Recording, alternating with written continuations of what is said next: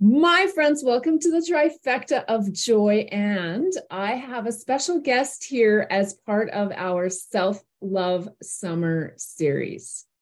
And the guest today that I have is really super cool.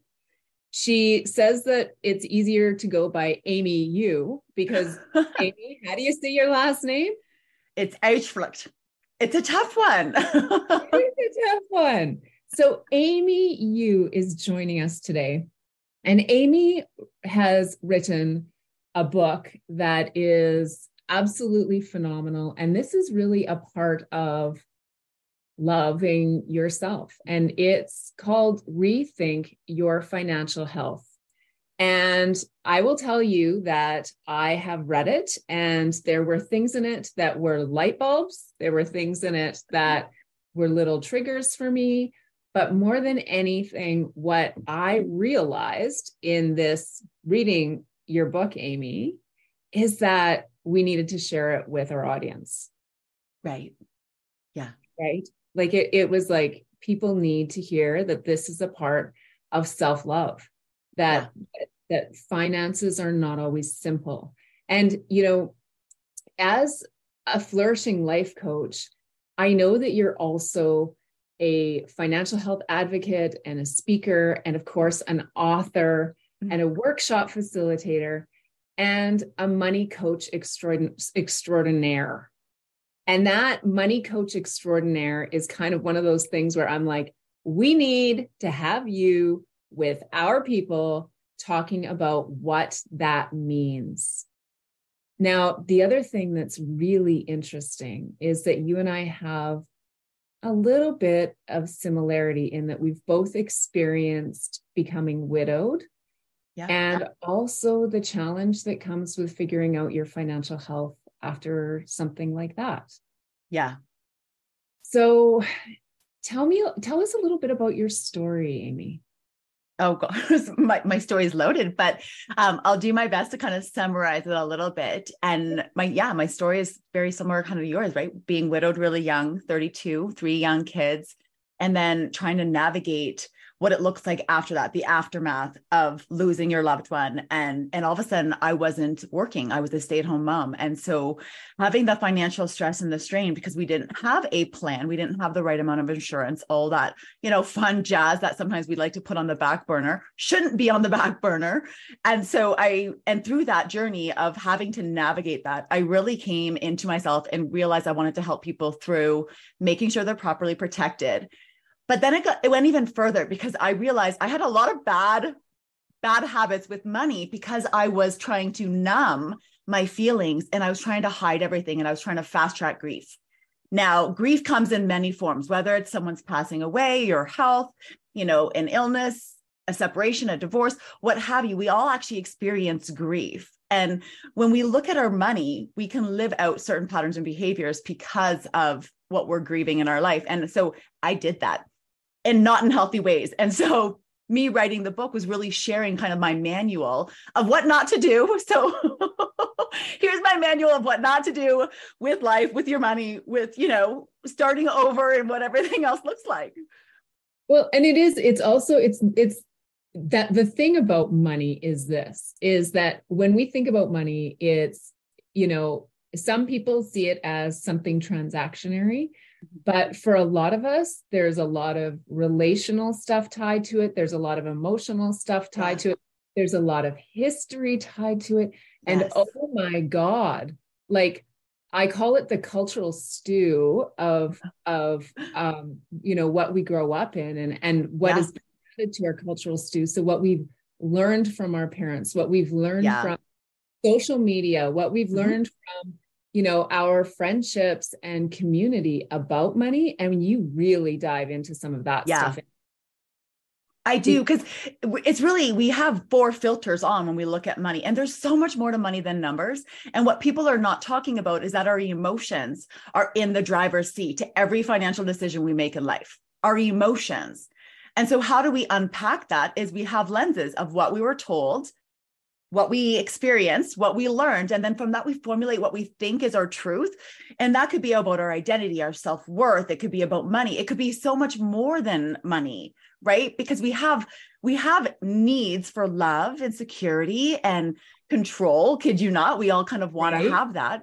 And so we have to unpack all of these areas that what did we learn? What were we told about love, control, relationships, communication, money, all of these aspects, because we really live out our money as a reflection of all of that. And trauma comes in, whether we've got little t or big T, trauma plays in our money, hands down, every time. Absolutely. Absolutely. And for some people, that trauma can lead to incredible fear. Mm-hmm. And for others, it can lead to kind of a lackadaisical freedom, like whatever attitude. Yeah. Like some people put their head in the sand. Like, yeah, it's so interesting. And in your book, one of the things that I wanted to talk to you about is like the beliefs that we have around money and how that impacts not just the dollars in our bank account, but also how we navigate our lives. Yeah. How we show up even as parents in our work. It's all intertwined. It's not one without the other. Our financial health is a really big impact on our mental health and wellness. And this is why I say it's financial health, because we need to address it just like we would address our physical health and our emotional health and, our mental health. We need to have financial health as a component of that, because it trickles into every other area of our lives without us realizing it. So then here's a simple question for you, because if we're doing a series on self-love summer, and if financial health is a piece of that, how do you define financial health? So financial health is it's healing. It's healing the parts of us where we have wounds. Like you can call them paper cuts, you can call them wounds, you can call them trauma, whatever you want to call them. Our life experience mold us to who we are. Now, just because it molds us doesn't mean it defines us. But so often we actually feel defined and we feel like we've got labels on us and we live out because of that. So when we look at, self-care, we're working on becoming the better version of ourselves, but that's healing. And so finances is no different. We have to do financial healing, which is healing the broken parts of ourselves, the parts of us perhaps where, we were told we weren't enough, or we believed that we weren't enough, or we believed that our identity was tied to our title at our job, or perhaps we believe that, oh, well, I'm a hockey mom. Well, that's not who we are to our core. That's just a label that we hold on to. And so we really need to dismantle a lot of these things and heal. So beautiful. Thank you. Thank you. Thank you for saying that. Thank you for saying that. Because I think that a lot of people tie financial health to having a certain amount of money put away in the bank and, and zero credit card debt and, mortgage payments that are reasonable. And right now we're in a place where the cost of living is going up. Yeah. People are feeling some financial strain. Absolutely. And realistically, it really is about, for people to try and figure out what their financial health is, it is that space of moving into healing.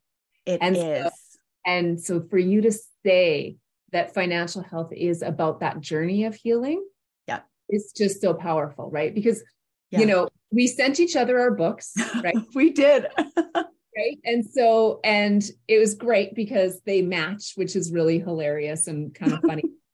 But in addition to that, I talk about awareness, befriending your inner critic, and raising your vibration. And financial health is about really getting real about that awareness, right? It is. Yeah. And recognizing where your patterns and your behaviors lie. So, Richard Schwartz has this book called No Bad Parts, and I love it. And it does talk about how we have these protector parts. And if we were to look at some of our patterns and have that, when we have the courage to self-reflect, that's when change really does happen. And when we can look at how are we showing up with our patterns and our behaviors with money, what part am I Am I trying to like micromanage things? Am I trying to, cause chaos? Am I trying to fast track things? Am I trying to numb things? Am I trying to avoid things? Like, am I beating myself up with my inner critic? What parts are coming into play when it comes to money, and understanding why they're coming into play really allows us to all of a sudden dismantle some of those lies that we're believing and really work through that resistance we face. Because so many of us have resistance when it comes to money. Well, we all have a unique money story. Yes. And the interesting thing about that unique money story is that a lot of us don't talk about our finances with our friends or our people, or sometimes even our spouses. Right? Oh my gosh, people do not. And the reason why we don't is because we don't know how to. We've really never been taught how to communicate about money with the people that are closest to us, whether that be our partners, our spouses, our kids, or family members. And it's no different than having love languages. We have money languages that come into play along with our money story, and then our trauma. And then it's just like this big whirlwind. And we have so much shame and embarrassment and guilt, like mom guilt. That's a real thing. We have mom guilt, and it's misplaced majority of the time. Absolutely. Absolutely. And it's usually tied to the stories that we have picked up along the way that we haven't given the space to say, to heal. Yeah. To heal, to say, you know what, like that is a part of me that doesn't actually even serve me anymore. Right. Like, exactly. And to be able to have that awareness and say, that doesn't serve me.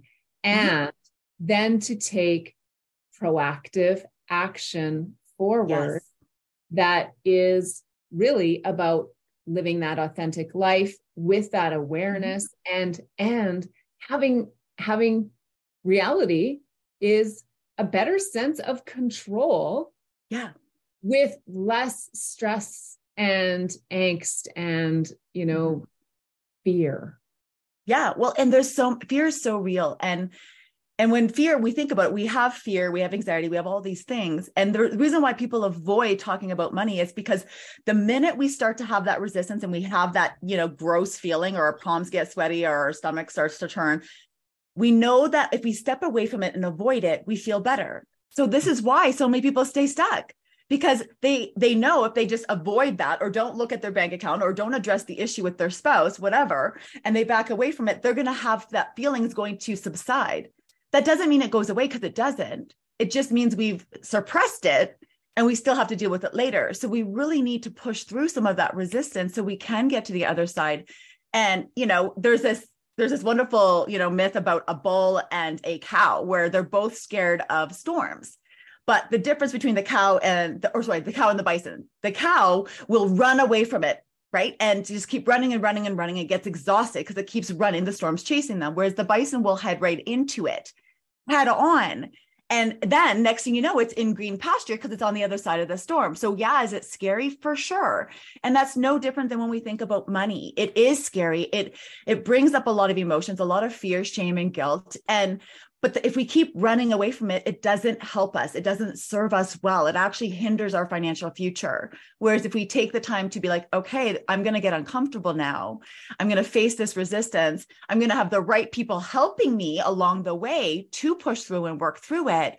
Then all of a sudden you're going to be able to see a difference within your finances. Your bank account balance will be going up. Your future will be abundant because you're working through the things that are hindering you and holding you back. Right. But it's a journey instead of running away from it. Right. Instead of running away from the storm, you're taking those one single forward. And I think that's the piece that a lot of people feel overwhelmed by, is if they have money fear or if they have money avoidance. And I mean, and I'll be honest, like that, like, and I told you this, when I got your book, I was like, holy shit, this is triggering all over the fucking place. Like, oh my God, I'm triggered here. Oh my God, I'm triggered there. I was like, there's a lot here. But what I love about it is that you share your own personal stories and your own personal foibles and your own, if you will, lessons along the way. Yeah. Because we don't talk about money, and it is something that's real for all of us. Well, and it's relatable. Like I'm sharing stories about, my experience, what I went through with money infidelity, my experience of raising 3 teenagers. Like I'm sharing all of those experiences of me using emotions and buying things to feel better, for sure. And I think that's the beautiful thing of it. And was it scary to release the book? Oh my gosh, like you have no idea how scared I was, because I was like, here I'm airing my dirty laundry for everybody to read it about how I've honestly like fucked up with money. Right. And it's scary and it's hard, but somebody has to go first. We have to have the courage to show up and share. So then other people will be like, oh my gosh, I do that too. Perfect. Now here is the tips and the tricks that I've used that have gotten me through, which is the emotional tapping technique. Working through fear and finances, right? I have somatic exercises that I do like at least 3 times a week, because I actually get financial stress in my body. And it cripples me. It really does. And so I've had to work through some of somatic movement to release that financial stress, that financial strain, because it shows up in my low back. So I'm sharing with you these lessons that I've kind of learned through kind of going through the crap, and then the tips and tricks that have worked for me to get to the other side of it. Well, and okay, so I have to go back to the low back thing, because I'm just wondering how many of our listeners are going to be able to resonate with this, because I also do tapping. I also do tapping with clients. And the interesting thing is that when I feel financial stress, I also feel it in my low back. Now, what I'm understanding of that, when it relates to chakras and chakra energy, is that that's about that feeling of security, right? It's about that safety and security feeling. Yeah. So it totally fits. And so, like, I'm telling you, sister, like this is, and this is what I love, is that you're showing that you as the author of Rethink Your Financial Health, that there is so much more to money than numbers, and that it is an ongoing journey. Yes. That it's like you just figure it out and then just let it go. Like, no. And it's true, because I have to sit with, if all of a sudden I feel my back pain again, I'm like, oh no, it's coming back. Okay. What's going on in my life right now where I really need to pay attention to what has happened? Am I hiding my emotions again? Am I trying to fast track something? Am I feeling? Am I numbing? What does my money situation look like? What does my relationship with other people look like right at the moment? Because all of those components do affect how we physically feel, but how we show up. And our finances are honestly a result of it. Because when our emotions are in control, if we're not self-regulating ourselves, our emotions are in the driver's seat. So it's as simple as, you just held your chest. And that's exactly what I have to do. I have to say, I'm okay. I am safe. I am loved. When I do that, see, and it helps because it regulates us. Let's do it together. Okay. Hand over heart. Big breath in. Big breath out. And let's say it together. I am okay. I am okay. I am safe. I am safe. I am loved. I am loved. Yes. And you can feel it. Your voice will change, your body, like everything changes. And when we're faced with stress, whatever it is in our life, whether it's parenting, kids, work, money, if we just take a moment to do that, it helps us to regulate, which allows us to make a better decision. Whether that's if we're in the shopping mall and we're ready to buy something, if we regulate, we're going to be able to process things a whole lot better and put it into our money quadrants to figure out if we really do need it, or if there's an emotion that's taking over and hijacking. Okay, so let's talk about money quadrants. Okay. So my kids make fun of me all the time. And so there's 4 quadrants. Do you need it, which is a necessity? Do you love it? So if you love something, it is going to bring you or other people joy for over 6 months. Okay. Over 6 months. Okay. Over 6 months. If you like it, Yeah. So that's the thing. And joy to you and others, right? If you like it, it's only going to kind of give you joy for less than 6 months. That's the like. The I want it is red flag, red flag. Typically there's an emotion driving that one, and it's fleeting, and it's, instant gratification.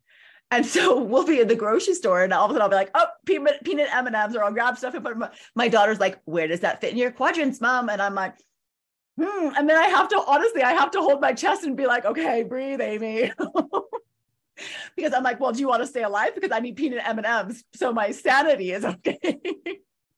But it's true, because the quadrants really work. When we actually regulate ourselves really quickly in a store, nobody has to know we're regulating, but we just take a deep breath, hold our chest.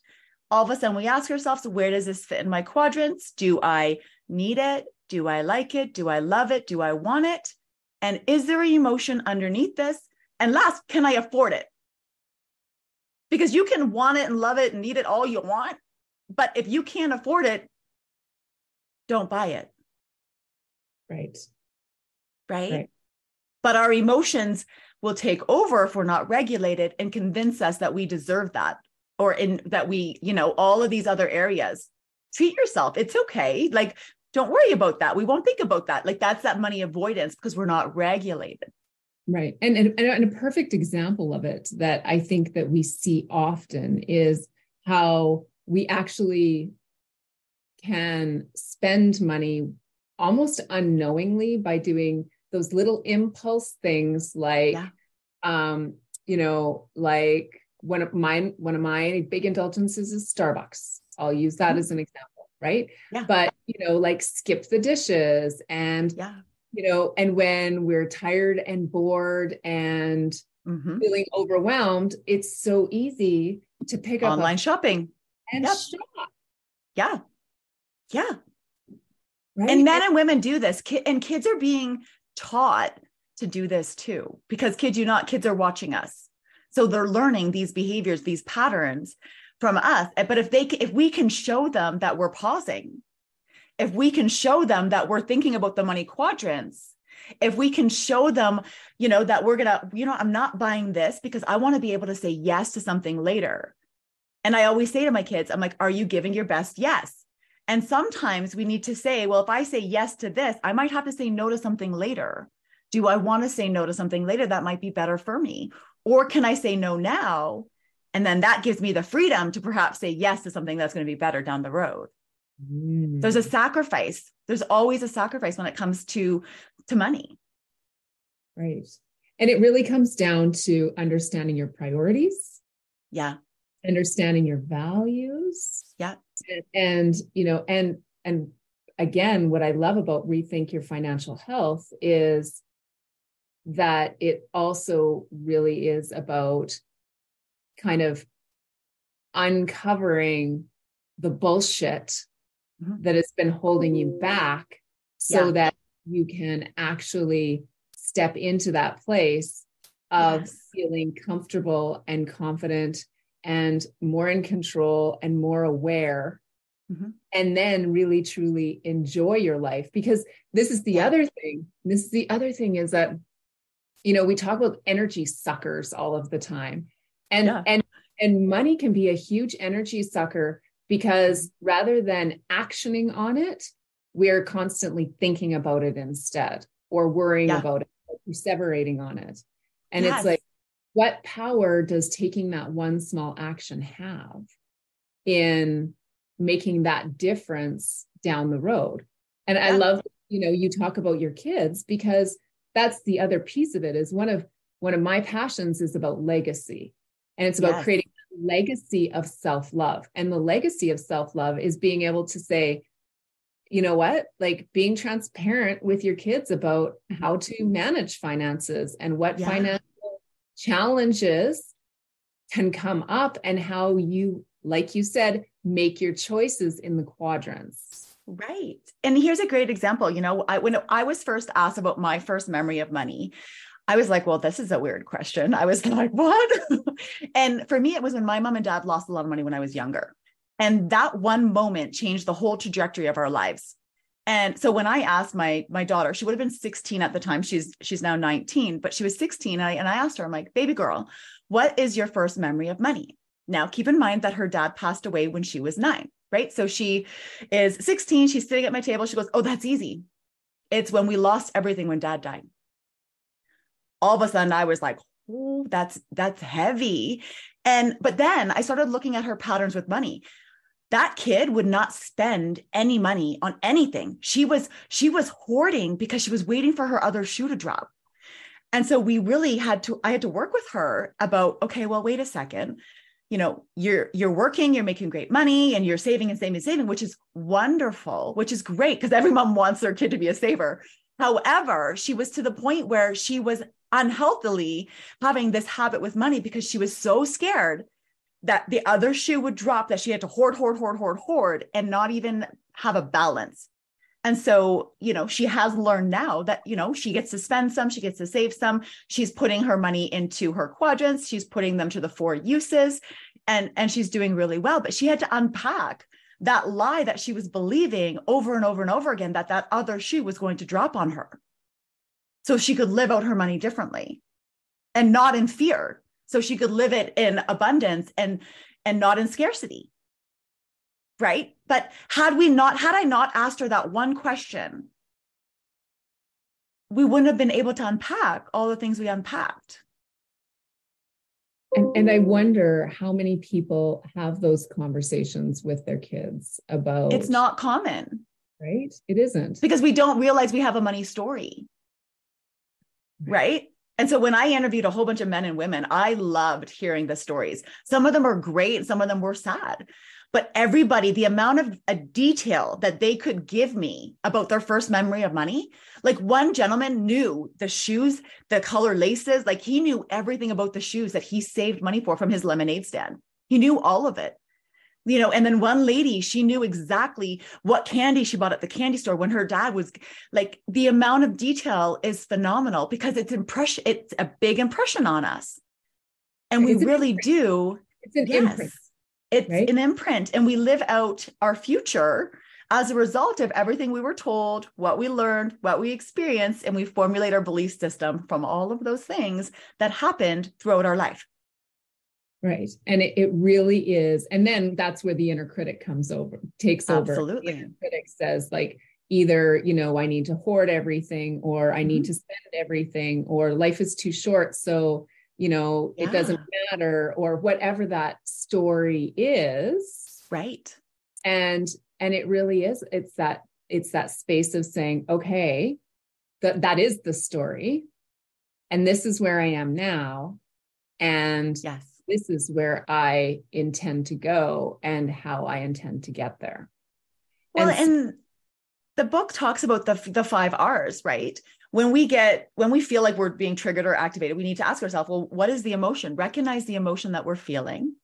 Reflect about what's underneath it. What is going on and where are we feeling in our body, right? We need to rebuke the lie that we're believing, because so often we believe a lie that isn't serving us well, right? And so Katie Byron has those 4 questions you ask yourself, which is great. Then we need to reframe it to be our truth. And when we reframe it, it allows us to reposition ourselves to live out differently. Right. It's the reframing and the repositioning that is the living out differently. Right. Yeah. And here's the thing. So many people want to just stay stuck in the story. Mm-hmm. And so, because it's easiest. It's that avoidant, right? We don't want that resistance or that yucky feeling. Right. Absolutely. Yeah. And so, I love that this is part of the self-love summer series, because this is really about like, hey, like check in with yourself, ask yourself some of these questions, consider what your money story is and how you spend your money now in the quadrants, and what your relationship with money is now, how that relationship with money could impact the people around you, right? That is the element of it's a ripple effect. Ripple effect.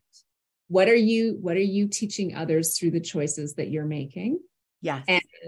And what can you model that is healthy, not just for you, but also for your financial future, health, and those you love. But I think when we're doing it too, we need to remember that we're not doing this in judgment. None of this is, we are doing this with compassion and curiosity and leaning in with what's possible out of all of this. Because when we stay curious, it's actually the antidote to judgment. And it's very easy for those inner critics to start judging us and our past money decisions. Trust me, I've lived there for a long time. But we really need to be like, okay, you know what? It's a matter of fact. Okay, I did this. You're right. This is the current position I'm in, probably because of some of my choices. Some of it's, the environment I was in. There's a lot of contributing factors, but that is not who I am. So we hold that in one hand, and then we hold this curiosity and possibility. What's possible if I can release some of these old stories that I hold that are not serving me well? How can I live differently because of that? And, when I talk to my kids so brutally, honestly, and openly, and I'm like, oh my goodness, your mom, she just fell into the whole mom guilt thing and she bought you this, or she feels like she has to, do this with you because, that shame and that guilt and everybody else is doing this. When all of those things come into play, and I can have that open communication with my kids and say, okay, shoot, I fell into it again. I'm sorry, that was wrong. We need to pivot. We need to change. And it's a beautiful thing because we actually end up calling each other out on our shit sometimes. My kids have permission to call me out when they see that I'm falling into old patterns and behaviors, whether that be with money or emotions or whatever, it doesn't matter. They're allowed to call me out and I'm allowed to call them out. So when we're out shopping or my daughter's on her phone and she's scrolling and I'm like, is there an emotion that's underneath your desire to all of a sudden purchase or to even scroll for that matter? And then she's like, oh crap, you're right. And then my oldest will call me and be like, hey, mom, you're falling into this pattern. I've noticed it. You're fast tracking everything again. And your running is becoming intense and you need to slow it down. I'm like, oh, crap. She's right. So when we give each other the permission to call each other out with respect, because we do this out of kindness, not niceness, kindness, because we want each other to do better in life. Right. And having that with your kids will change the whole relationship. And it's a beautiful thing. And I would have never thought it would have built a bond between us like it has, but it's the bond we have is remarkable because of that. And my kids are all teenagers now.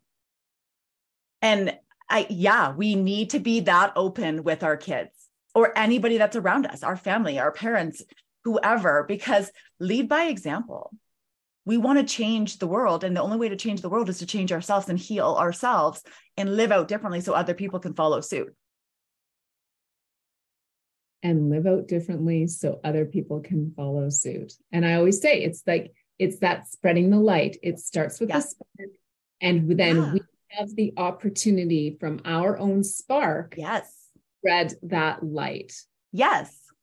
And that is exactly what the trifecta of joy is about. It is about taking in everything happening around us and then creating the best version of ourselves now so that we can spread that love and spread that light and spread that confidence and spread that knowing. And a piece of that, Amie, without question, is about financial health. And so being able to have you here and to have you share so many beautiful elements of your personal story, but also how we talk about money and how we experience it is right? like, oh my God, right? Like I know that our listeners are having light bulb moments because I'm also having a light bulb moment where I'm like, I actually think there's some more conversations I need to have with my kids. Yeah. And there are more conversations that I need to have with my spouse. And that's okay because life is about learning. That's how it works. Life is about learning. So Amie, this has been absolutely incredible. I want to make sure that my listeners know the best place to find you. So where do people find you?